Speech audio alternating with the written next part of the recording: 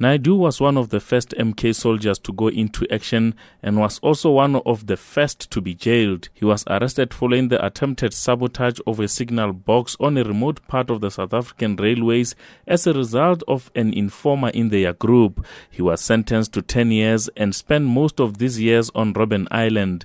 President Jacob Zuma has expressed condolences at Naidoo's passing. Presidential spokesperson Bongani Majola explains. The president says that our thoughts and prayers are with the Naidoo family and his comrades in the liberation struggle at the moment. Indres Naidoo will be remembered for his fearlessness in the face of the most brutal of oppressive systems. We wish to convey our heartfelt condolences on his sad passing, and may his soul rest in peace.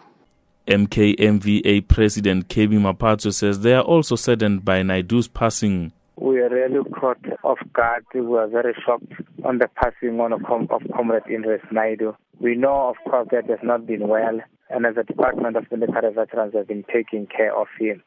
But it's one of the tried and tested cadres of controversies.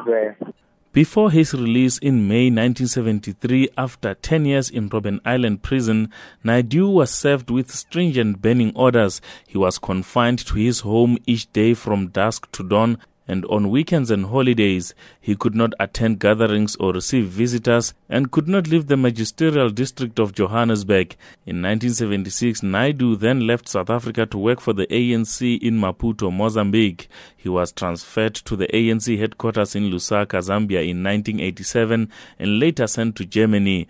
Mapatso has described Naidoo as a dependable member of the ANC. This is the old generation of controversies, and this is a generation that we draw wisdom from. And these are the people who never sold out the revolution.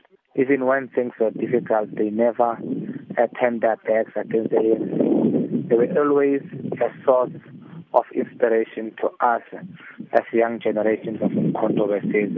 After the democratic elections in 1994, Naidoo was elected a member of parliament from 1994 until 1999 and later retired from active politics.